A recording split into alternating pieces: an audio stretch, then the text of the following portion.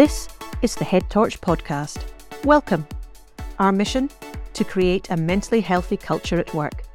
Keeping the conversations alive, our podcasts bring you great presenters and stimulating discussion on mental health and well-being in the workplace. Enjoy.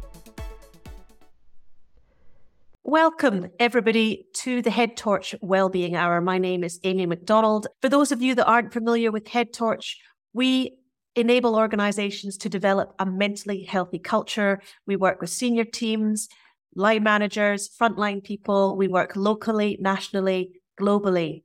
And today on our Wellbeing Hour, we have the fantastic Professor Denis Fischbacher-Smith, who informed us just a few days ago that he was being pulled away to be a witness at a tribunal this morning.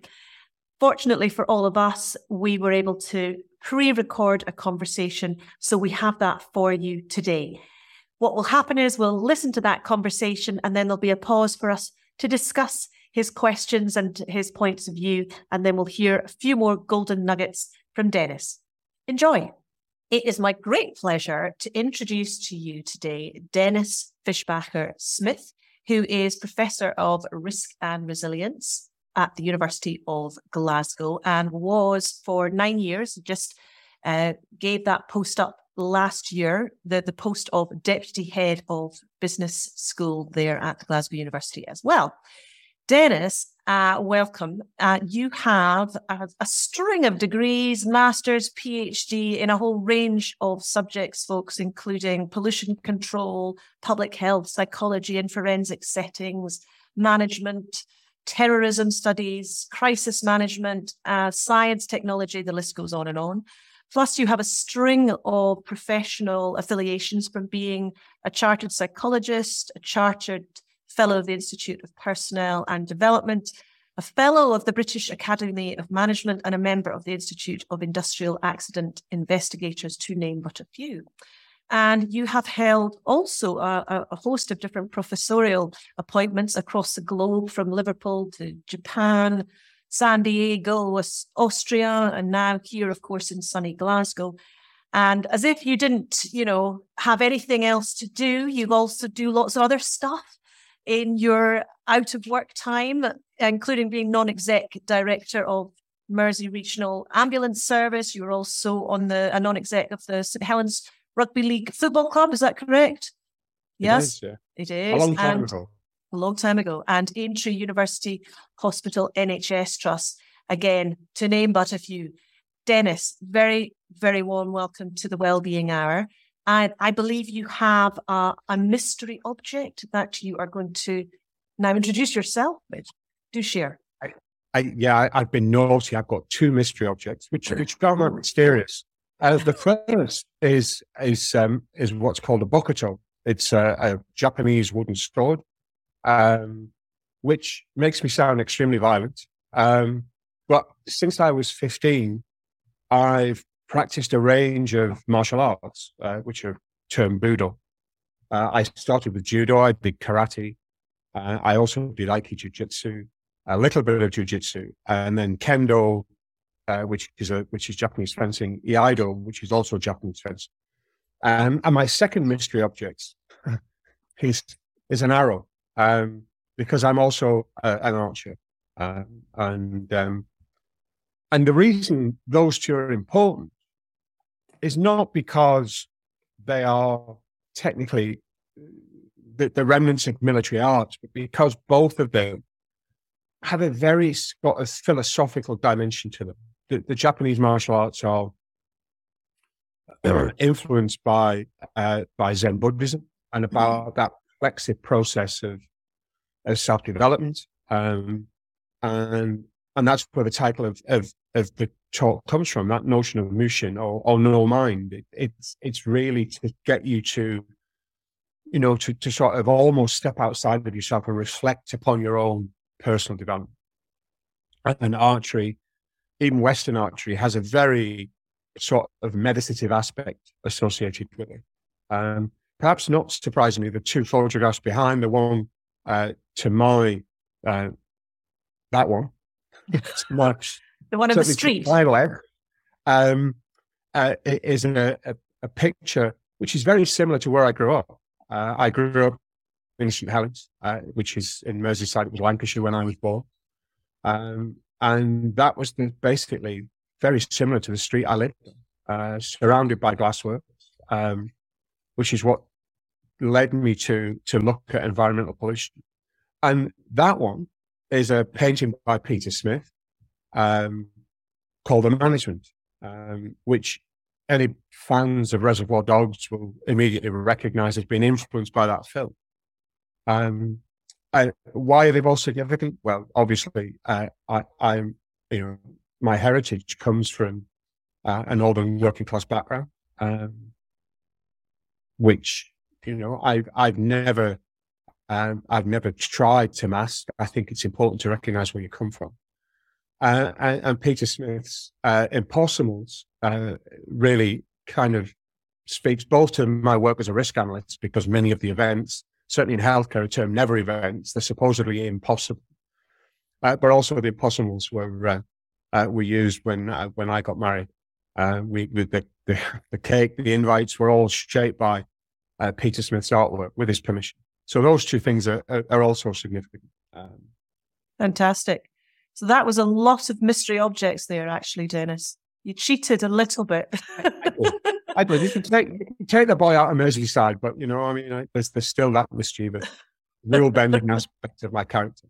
So, Denis, we are talking today about managing without preconceptions, mind without ego. You've talked there about your archery. You talked about, your martial arts, your love for that.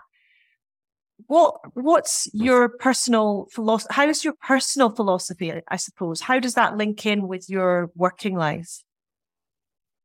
I think it probably accounts for the fact that I've been a perpetual student, because the martial arts are typified by the Japanese expression Michi no Samurai, the way of the warrior, which is how they term it. But modern Budo is less about warfare and more about self-development. And in essence, you are constantly reflecting upon what you do. You're constantly learning and developing, and you never really reach that end point. So the philosophy of all of Budo is that you are constantly trying. Japanese would term it polishing the soul. Whether you have a religious bent or not, it's about that self-development of polishing you as an individual, and you're always a work in progress. You're never the finished article. Mm-hmm. And I suppose from an academic point of view, that has, perhaps not necessarily overtly at times, but that has shaped the way in which I've looked at life. That there's always something to learn.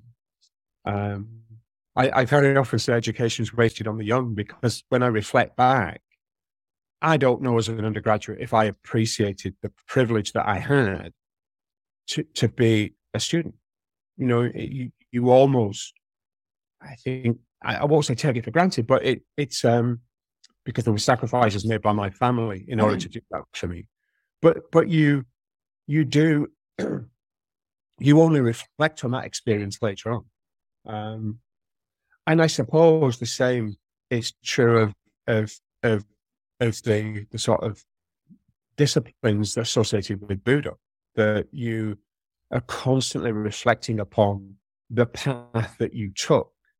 And it, my great uncle, who had fought in Southeast Asia during the Second World War, was the person who, in my view, changed my life. He gave me a book, largely because I was bullied at school, which most people kind of struggle with now, given I'm 6'3", and as one of my colleagues said, built like a wardrobe. But I was bullied at school, and he provided me with an opportunity to at least develop a self-confidence that I didn't have, which came through that Japanese philosophical approach. So how did he do that? He gave me. I can't say that he had a love of Japan, because he fought in Burma as an 18-year-old and was affected by that experience, as you would expect. I think warfare is hideous, as we see now in Ukraine, and the trauma that it generates is not simply generated for civilians, but also the people who engage in those violent acts. And I don't think you can live through that and not be changed. But what he did have an insight into was how those martial disciplines, as practiced, not as warfare, but as practice, could be developmental, could actually,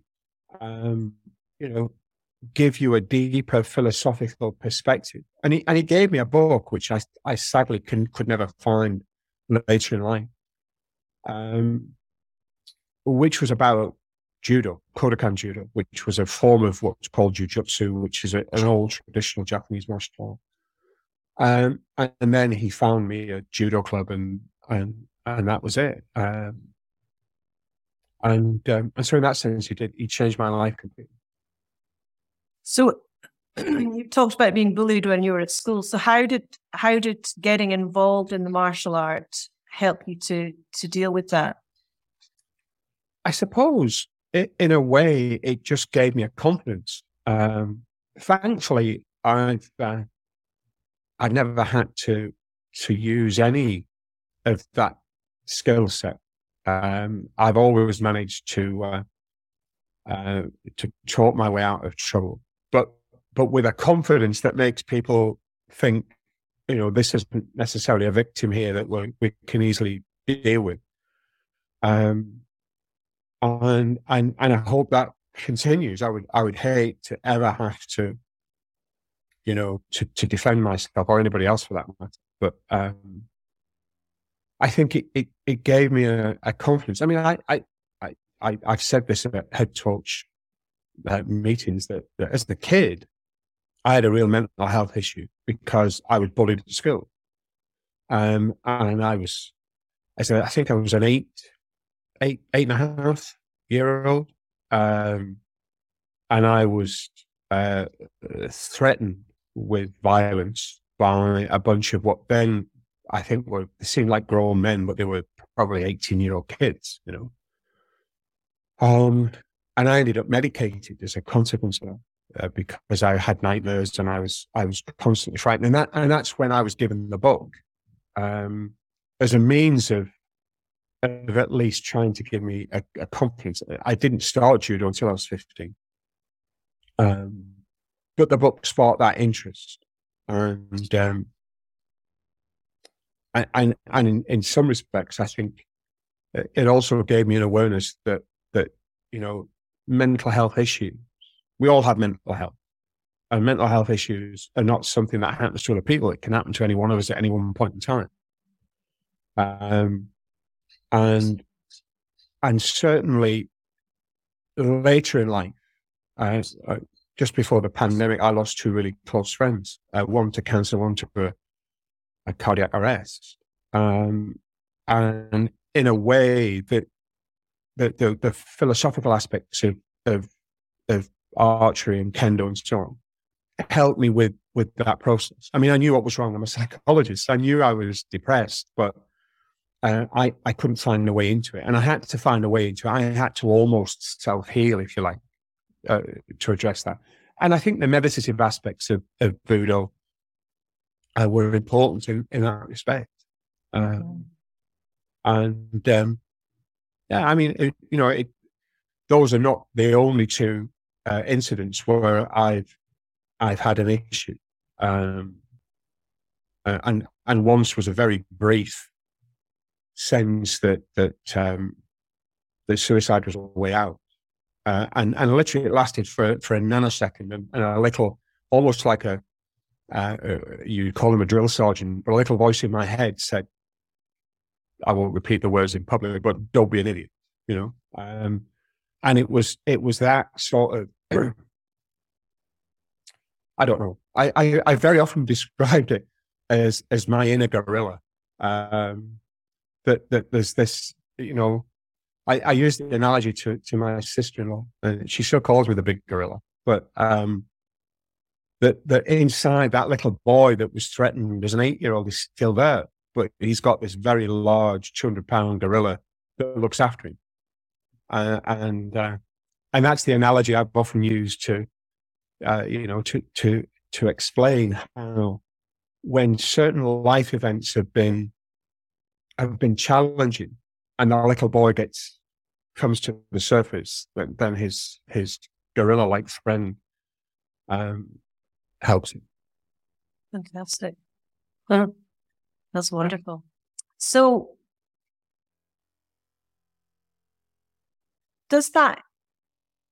how does that gorilla play a part in your working life? I think, I mean, it's interesting because the gorillas, immediately people think the gorilla is aggressive, and the gorilla isn't.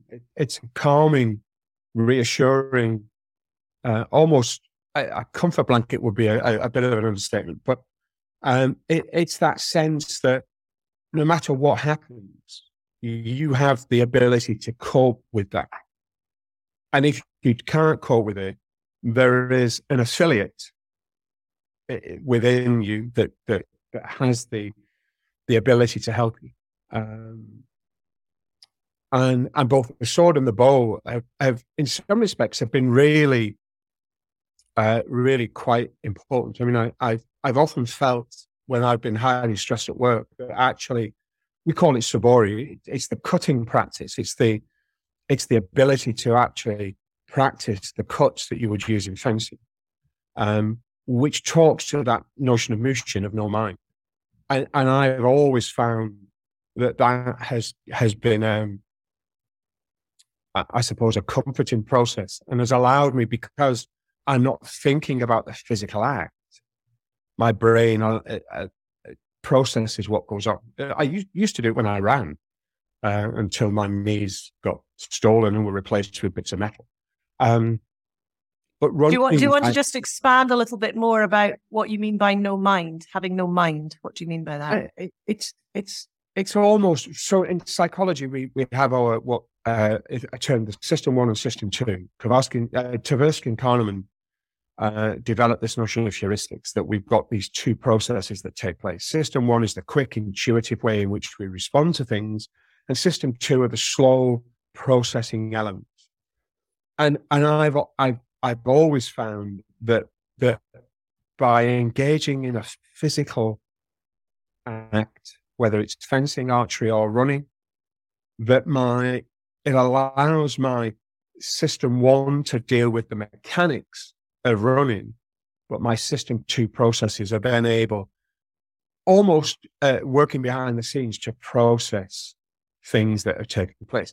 I used to, it sounds quite comical really, but I used to write papers in my head when I was running. I would process ideas and things that if I had a block in terms of a conceptualization of a problem, I'd go for a run, and maybe after 5 miles, the ideas would formulate. And archery is brilliant for that, because you could be stood in a field or now indoors, and the relationship is between you, the bow, and the target. And there's a Japanese expression that says the bow shoots, not the archer. That when everything works well together, you don't know that you've released the arrow. And that notion of it shoots is mushin, is no mind. It's because you've engaged in a process repetitively that you are, you've got muscle memory, you're hardwired to doing it. And that allows your system 2 reflexive processes to deal subconsciously with issues. And it sounds to me like also that brings in that whole notion of it being a very holistic experience. It's not one thing and another thing. Everything is interconnected, which I know you're very keen on promoting in terms of best practice at work and so on. You've been brought in as an expert on inquiry. So how have you enabled people on at those inquiries to take that broader, more holistic viewpoint? I think we as a collective, and certainly I think it's a problem within a lot of academic disciplines. We take a reductionist approach. We focus down. I've used the arrow as an analogy. Jim Reason used to say that we focus on the pointy end of the stick. Jim Reason. We ignore everything that comes behind it. And if you think about looking at a failure, if we focus here, we are missing the rest of the factors. And in terms of an arrow, it's the rigidity of the arrow, because when you loose an arrow, it bends and it dovetails before the veins correct its trajectory. And so much of that is a function of the archer, the bow, the draw, the stance. Everything comes together to shape that one act of hitting the target. And if you break it down into the point, you lose everything else. You lose the sense in which a whole range of factors have led to that experience, that act. And the same is true. Most of my work looks at accidents and the causal factors of accidents. And if you were to look at Jim Reason was a real influential factor for me. Jim is along with Barry Turner, the two of them were founding fathers for me of a lot of the work that I've done in terms of crisis management and human error and failure. And Jim used to talk about the unsafe act, that by focusing on the unsafe act, we lost sight of everything that led up to that. That we can be forced because of organizational processes and practices into what he termed an error trap. And Barry would talk about how we integrate that potential for failure. So, and are they both authors? They're both academics. Both academics, yeah. Jim was professor of psychology at Manchester, and he taught me and supervised my master's dissertation in applied psychology.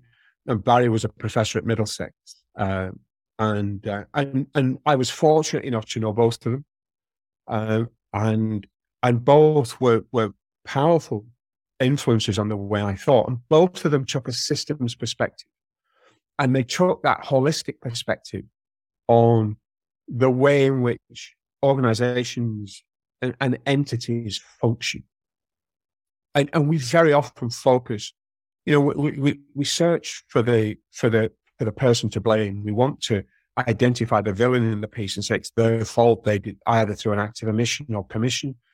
But really what we need to do is to look at it in a much wider context and look at the system as a whole, as a means of trying to understand how factors come together to create what, in systems terms, might be emergent conditions, things that were unforeseen, that can create challenges for us as managers or as people within that system, because we hadn't considered it before. And in a sense, being able to deal with that emergence is a core function of Japanese Budo and archery. And it's recognizing that things happen that you don't expect, and you just have to deal with them. And you have to develop that skill set, those capabilities, the awareness, the competence, the commitment to address those things when they arise.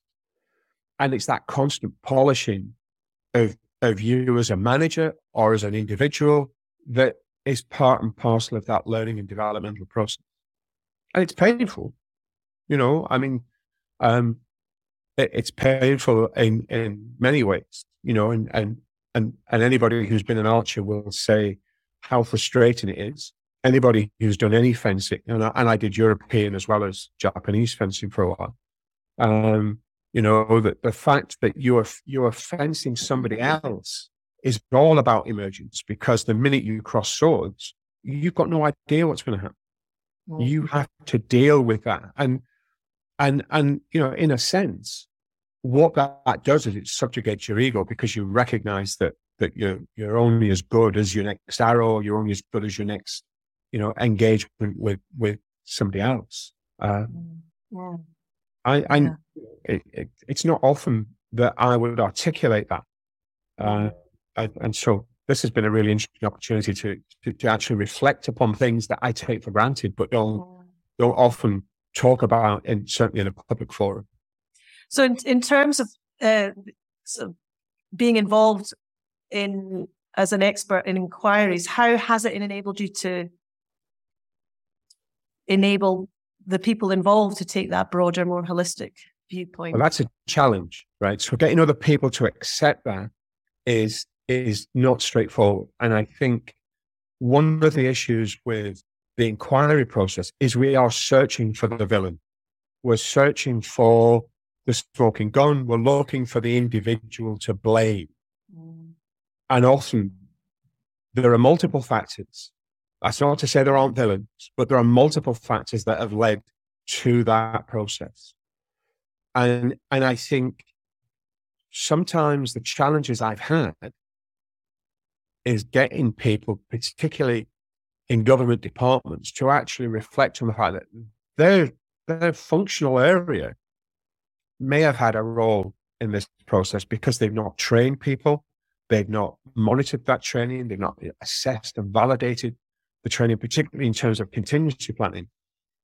But then they look to blame local government, local authorities, individuals when their interactions with a set of problems don't go as planned. And one of the things that I'll return to later is a Japanese phrase that basically says even monkeys fall from trees. We are all capable of being at the wrong end of bad things. Funnily enough, I said to my mother, whose name I said to her yesterday that I very often say, given the environment I grew up in terms of the area of the town, that judo kept me out of trouble because it gave me a discipline that I may not have had, but I may have had, I don't know. But it gave me sport was a way of channeling the energy of an adolescent into a positive rather than to mischief. And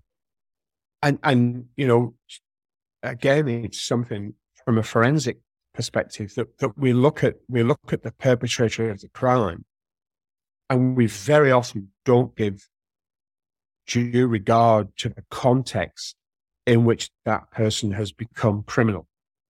That's not to excuse what they do, but it's to try and find points of intervention to deal with those issues. I mean, we take people, we put them in prison, we very often don't rehabilitate them, even though there's a suggestion that we do. But then we release them back into the environment, which caused them to become criminals in the first place. And then we wonder why reoffending is such a problem. So, again, not taking that holistic perspective is a real factor there. I think one of the biggest advances we've made is where we basically require the perpetrator of a crime to speak to the victim of that crime. So, they actually see the harm that's caused. They actually see that they've harmed an individual.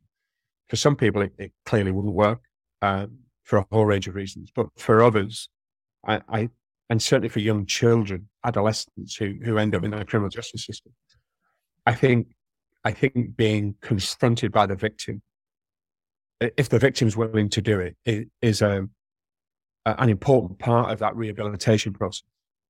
But you can't then put them back into the environment that led them to criminality in the first place. Yeah. So and equally within the workplace, if processes and so on aren't changed, then by putting people back into a similar environment, you're not going to change things for the better, right? No, I agree, and actually, this is where victim blaming is problematic, because it was Fischbacher-Smith's fault. He was an umpty. Well, I might well be an umpty, but it also might be that the institution violated my moral code. It might have behaved in a way that turned me from being a positive member of of the organization into being a bit more resentful or a bit more antagonistic, because managers create a set of conditions that make me resentful. And if we just blame the individual sometimes without reflecting upon our role in that process, then that's where I think we miss the point from an organizational point of view, because we fail to learn, because we narrow down our perspective on the problem space and we don't step back and reflect upon our role in creating that situation. Yeah, absolutely. And I know that you stepped into the shoes, didn't you, of the ambulance crew? Is that right? Tell us about that and how that helped you to see things from different perspectives. I wouldn't go that far, but what we had to do as part of our induction was introduction to what? I was a non-exec director of Mersey Ambulance Service in the 1990s, and they made us go out with the crew, and it was eye-opening. I mean, my job was to cart all the kit around. I was I became the mule for all the equipment that they had, which is challenging when you're. I think on the day I went out, we had, I think from memory, 8 suspected cardiac arrests, and you go from a position of relative quiet. You're on call. You sat in the staff room, to blue light conditions, literally almost instantaneously. And I remember, even though I'm sat there, I don't have to do anything other than lug the kit around. But I remember the stress that generated. I mean, there's an adrenaline rush, but then you're also thinking, I don't know what we're going to. I don't know. We could be walking into a hostile environment. There are parts of Merseyside that are not necessarily welcoming, as there are in any city. You're going into an unknown situation. And for me, as someone who then sat on the board to make decisions, that experience, as limited as it was really eye-opening, because it gave me a sense of what crews will deal with on a day-to-day basis. Whereas had I just gone in and had no experience to that, I'd have struggled as a decision maker, because I would have had nothing that allowed me to ground that experience. And I think it was important. And so as a head of a business school, I always taught. I always did what the institution expected my colleagues to do, because that was the only way I knew where the pain points were. And it's something I've done ever since. So that was as an experience, I think that was, again, important to me, because it gave me a sense of how colleagues at the sharp end of the system were dealing with the task demands that they faced. It gave me a degree of awareness. Not, it was only partial, but it was enough to make me recognize that, if I was involved in making decisions, there was a lot I didn't know about not only what led up to the issue that required the decision, but what the consequences of that decision might be. So what can businesses learn from that in general? I think it's the sort of I don't know, the secret manager type of thing, but you have to. You can't. I don't think you can manage a system unless you know how that system works, unless you know what the challenges are associated with that. And in a university context, it required me, or I required of me, that I met all of the things that were asked of my colleagues. I had to do research, I had to teach, as well as to manage, and it was painful because you tend to be doing more than people above you in the hierarchy think you're doing. But it was also, I think, essential in understanding how the system worked. That was important.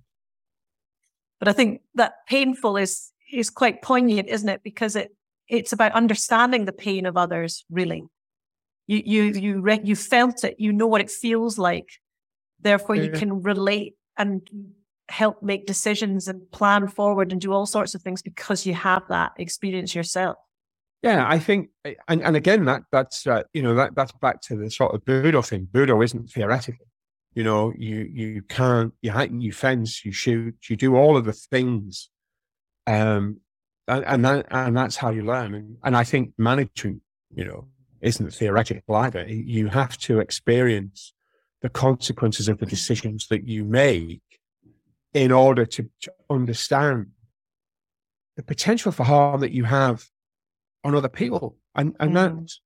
And that's always been an issue for me, that if you look at mental health issues in the workplace, so many of them are actually generated by managerial actions. But we very often then say, oh, it's that individual. Well, you've recruited that individual. You've clearly not taken the time to find out what the issues might be. You've not put anything in place to help them. You've not supported them. And then, but all of a sudden, you're criticizing them because they're not behaving as you might expect them to. Well, I'm sorry, but management sits at the core of that process. Thanks. Yeah, absolutely. Thank you, Denis. Fantastic. Thank you so much. Let's just focus our attention now on this question that you have for everybody who's turned up today. And so this is the question, if you'd like to talk us through it. It's sort of a question and a half, isn't it, really? Yeah, I think it's a question in 2 parts. There's the academic and critically discussed.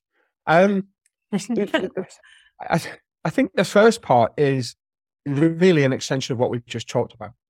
Yeah. To what extent, as a manager, do you consider the consequences of your decisions when trying to address a problem? Yeah. And really, to what extent does your inability or unwillingness to do that serve as what we could term a force multiplier?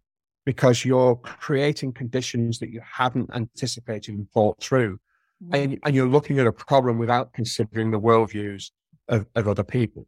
I have to say, I'm influenced here by the work of Ray Eisen, who's a professor of systems at the OU. And Ray Eisen, ISON. And Ray created a framework that says, look, as a practitioner, we look at a situation of concern, but we very often jump to a solution because we've got a predetermined set of lenses that we look at, and we've got methods associated with that. And Ray's argument is we need to step out of that.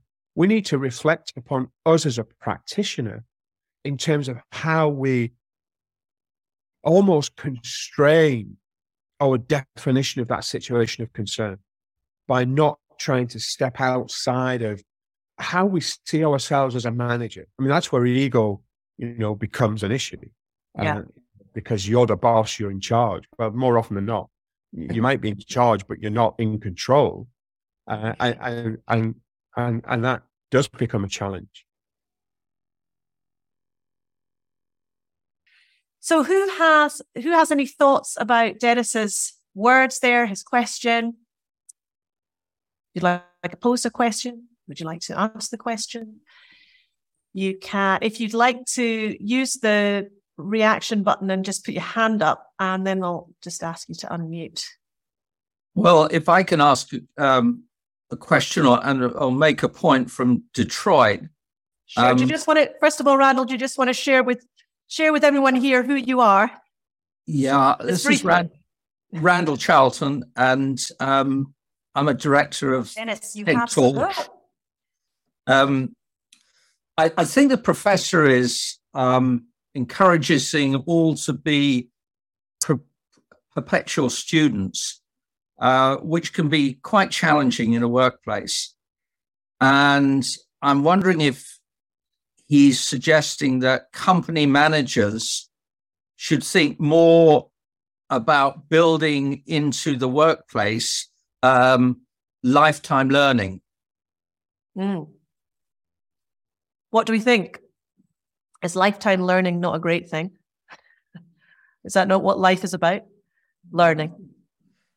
Yeah, but it's not always as easy to, in a workplace where people have got specific jobs, to take them out of that specific job into other aspects of what the company does. No, it would obviously need to be, planned and all of that, and it's not something that you do lightly. If you're referring to his experience with the ambulance crew, certainly. Yeah.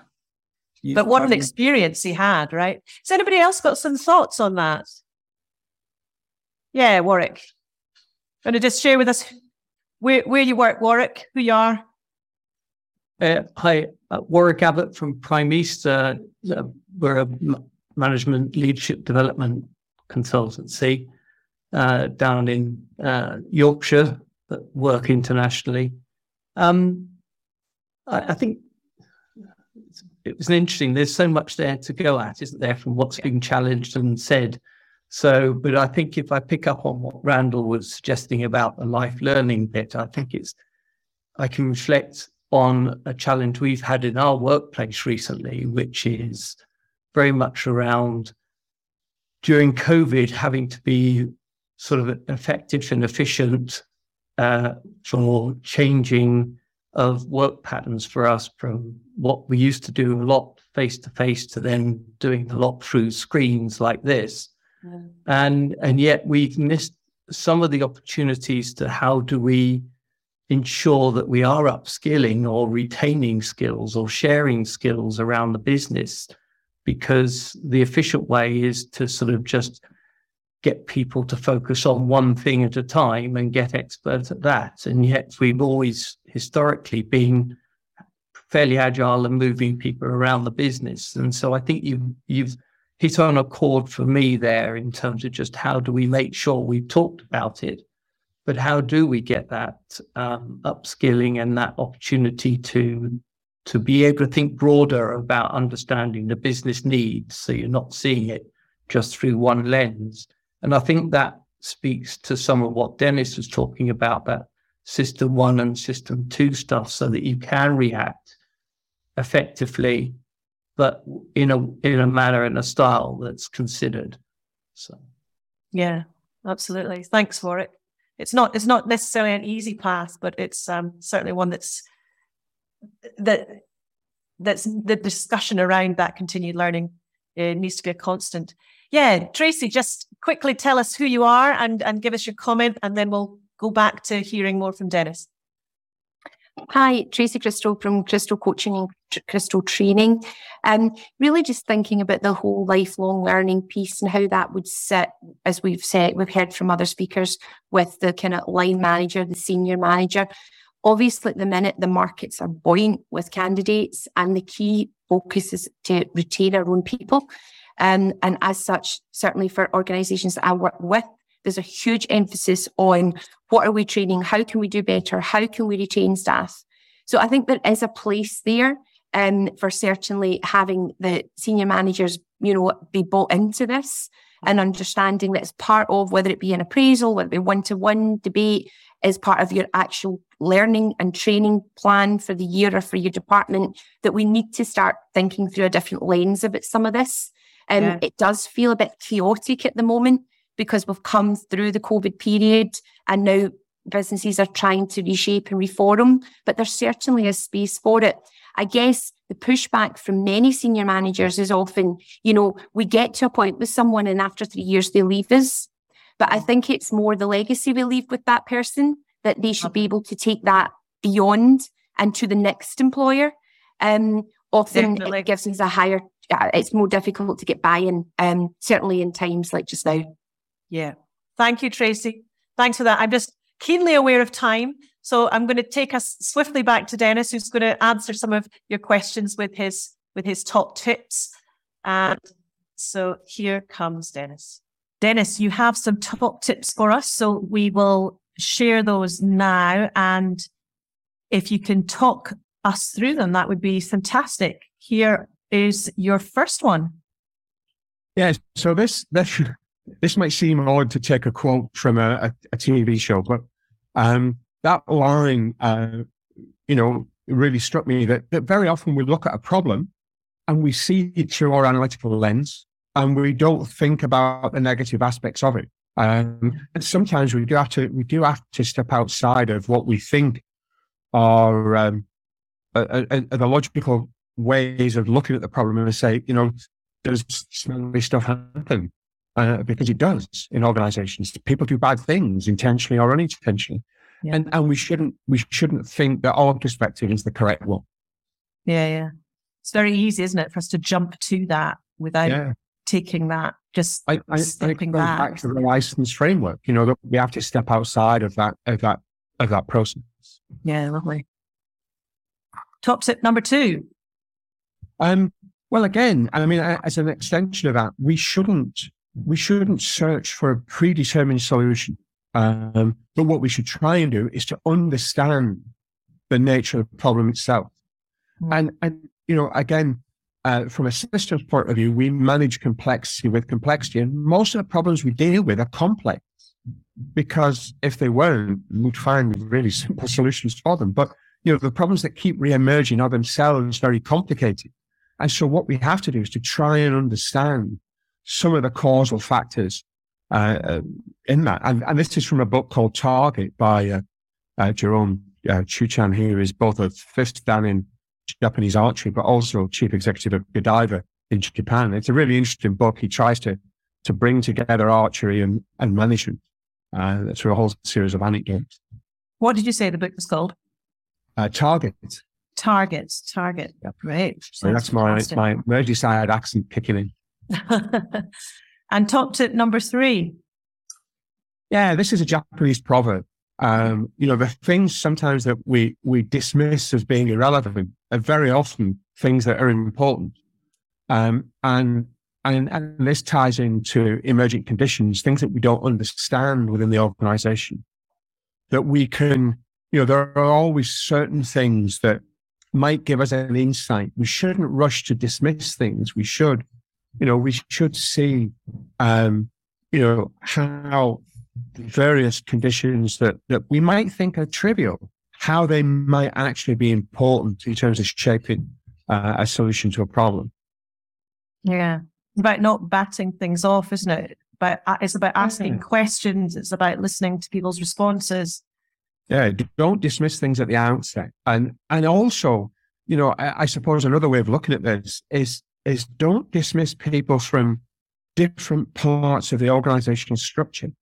The people who know what's going on in an organization are often the ones that managers don't speak to.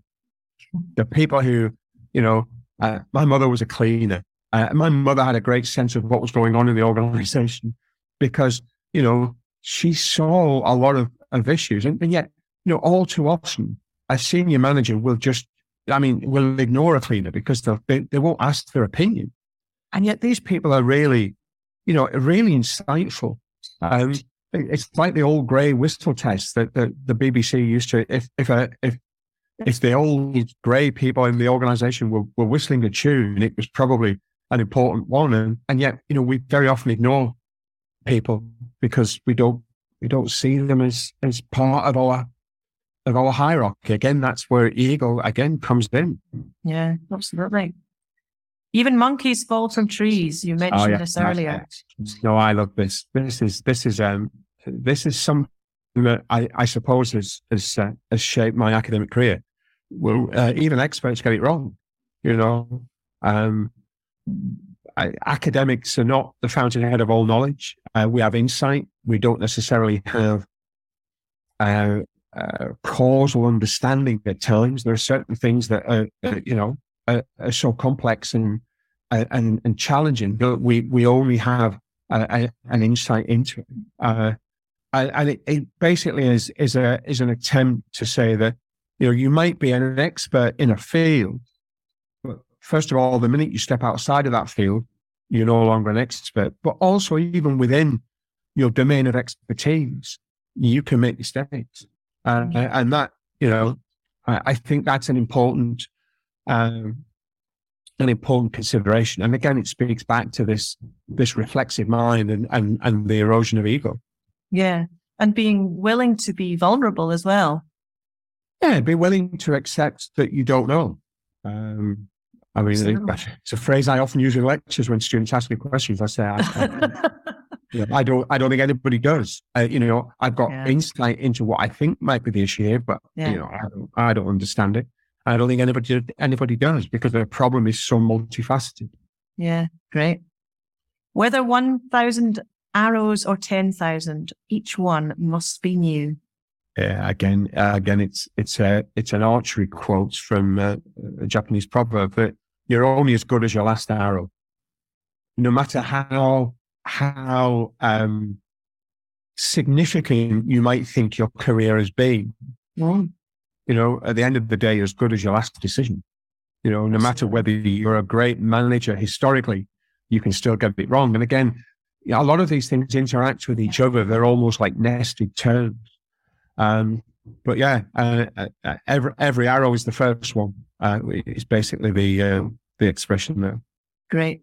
And finally, fall down 7 times, get up 8. I have this in Japanese kana on the handle, not of this sword, but of its longer version. And basically, life very often delivers problems to us, and the trick is to deal with that, get up and start again. And it took on a significance to me when I had both knees replaced, because in some respects I had to learn, not necessarily to walk again, but I certainly had to learn to fence again, because my footwork, my gait, my whole balance had changed. And I did fall over a couple of times, and gravity is not your friend. And you've just got to get up and say, right, well, I've got to learn from that. And if I fall down again, I'll get up again. And it's that mental determination, I think, that makes that phrase particularly significant for me, which is why I listed it at the end. And what would you say, if someone's really struggling, actually getting up can be the hardest thing. What would you suggest? I don't think you have to get up on your own. I think that's the issue. I go back to a comment I made early on that I was, when my 2 friends died, I was depressed. I knew I was depressed. As a psychologist, I knew I was depressed. What I couldn't do was to find a way into it. And I went to my GP and we had that conversation. I said, look, I know what the problem is. I just can't find a way of breaking into this. And she said, well, what do you think about CBT, cognitive behavioral therapy? I said, I'm not a fan, but I'll give it a go. And she said, well, you can do it online. I said, perfect. I did 2 sessions and I thought, right, I know that's it. I dealt with it. And I came to terms with what the issues were and how I could deal with it. And I've got 3 dogs, and walking them gave me that sort of way of processing, because I couldn't run at that point. So walking the dog was my equivalent of getting my system to processes to think. And we find support in the strangest of places. We often think, it has to be a professional. Doesn't always. I mean, it's sometimes just talking to someone is a means of addressing that, or in my case, talking to the dogs. But it's that ability to process it. I'm not saying it's easy, because it clearly isn't, and there's some problems that do need professional intervention. But talking is a first step, and recognizing that you've got a problem is a first step, and not being ashamed of it. I think one of the challenges around mental health is that there's a stigma associated with it that we don't attach to other healthcare issues in the same way. And yet, mental health is something that we somehow stigmatize, but we all have mental health. And sometimes, we struggle to deal with the challenges that we face, and we need help, but we certainly shouldn't be ashamed of it. Yeah. I mean, what I'm hearing there is that, that first statement you said there about you're not alone. And I think also, sometimes if someone's unwell, we can retreat into ourselves rather than actually doing what's best for us, which is doing what you're saying, which is, talk to someone you trust, talk to a professional if that's what you need to do, take your dogs for a walk, get out in the countryside, exercise, do the things that, make you feel good. And all of that can help us to get up that eighth time, can't it? And it's keeping those things built up as well as we go through life, as things hit us, Sometimes it hits us so hard that we do need help standing up, and we shouldn't be ashamed of asking for help. No. And that's the other thing that I think is important. I'm going to take us on now to quick fire questions. These are questions that you have no idea that are coming to you, and here they come. So a quick question, a quick answer. Here we go. Question number 1. What does vulnerability mean to you? For me, vulnerability is not recognizing your own weakness and not doing something to address that. Oh, okay. If you notice someone struggling, what's the first thing you would do? Ask them, are they okay? You literally just talk to them and just say, are you all right? Depending on how well I knew them, do they want to go for a coffee? If they want to just sit there and talk, that's fine. I'll try and listen. Right. What message would you give to your younger self? Yeah, that's a really good question. I'm not certain I know the answer to it. I think probably that fall down 7 times, get up 8. I think that would be it. And that, I suppose that you're not alone. And what message would you give to a manager that's struggling with a situation right now? Don't think that you have to find a solution to this problem on your own. Recognize the limitations of your own insight, knowledge, and capability, and find people within the organization who might have a different perspective that could be helpful. Lovely. Goes full circle, does it not, into you're not alone? Yeah, it does. And of course, that notion of O in Japanese is important because the circle has no beginning and no end. And that we're always on that particular path, that Michi. That what? The Japanese term is Michi. The Do in Budo, when you add the kanji to Bu, it changes Michi to Do. Sorry. Okay, that went over my head. Yeah, I spent too long using Japanese terms that I forget. People very often go, I have the same insight. Sorry about that. I think we get the idea, though. Circle has no end. Yeah, it's a path. We're all on that path, and ultimately we never get to the end point until we die. Thank you, Denis. Thank you so much. And I know he's not here to hear it all, but I'm sure we've got lots to take away from there. Whether it's arrows, inner gorillas, whether it's knowing that we're not alone, being in the, that we are part of a system, and it's about always looking at that system. And I love that bit right at the beginning when he talked about constantly polishing the soul, that perpetual learning. So big thanks to Denis. And next up, we have Peter Kelly. He's going to be joining us on the 15th of September. Really hope you can join us for that. He's going to be talking about work-related stress, the storm ahead. And the link for that is now going to go into the chat. So you can sign up straight away, or you can go onto the Wellbeing Hour page on our website. Thanks so much for coming along, folks. If you do want to find out any more about what Head Torch might be able to offer your organisation, we're always here at the end of the phone, email, happy to chat, any questions that you have. Thanks so much for coming along today. Thank you. Thanks for listening to the Wellbeing Hour. We hope you enjoyed the conversation. These events take place regularly, so do join us for more. And if your organisation would like to develop a mentally healthy culture, we'd be happy to work with your senior team, people managers and frontline staff. Please get in touch at headtorch.org. We look forward to hearing from you.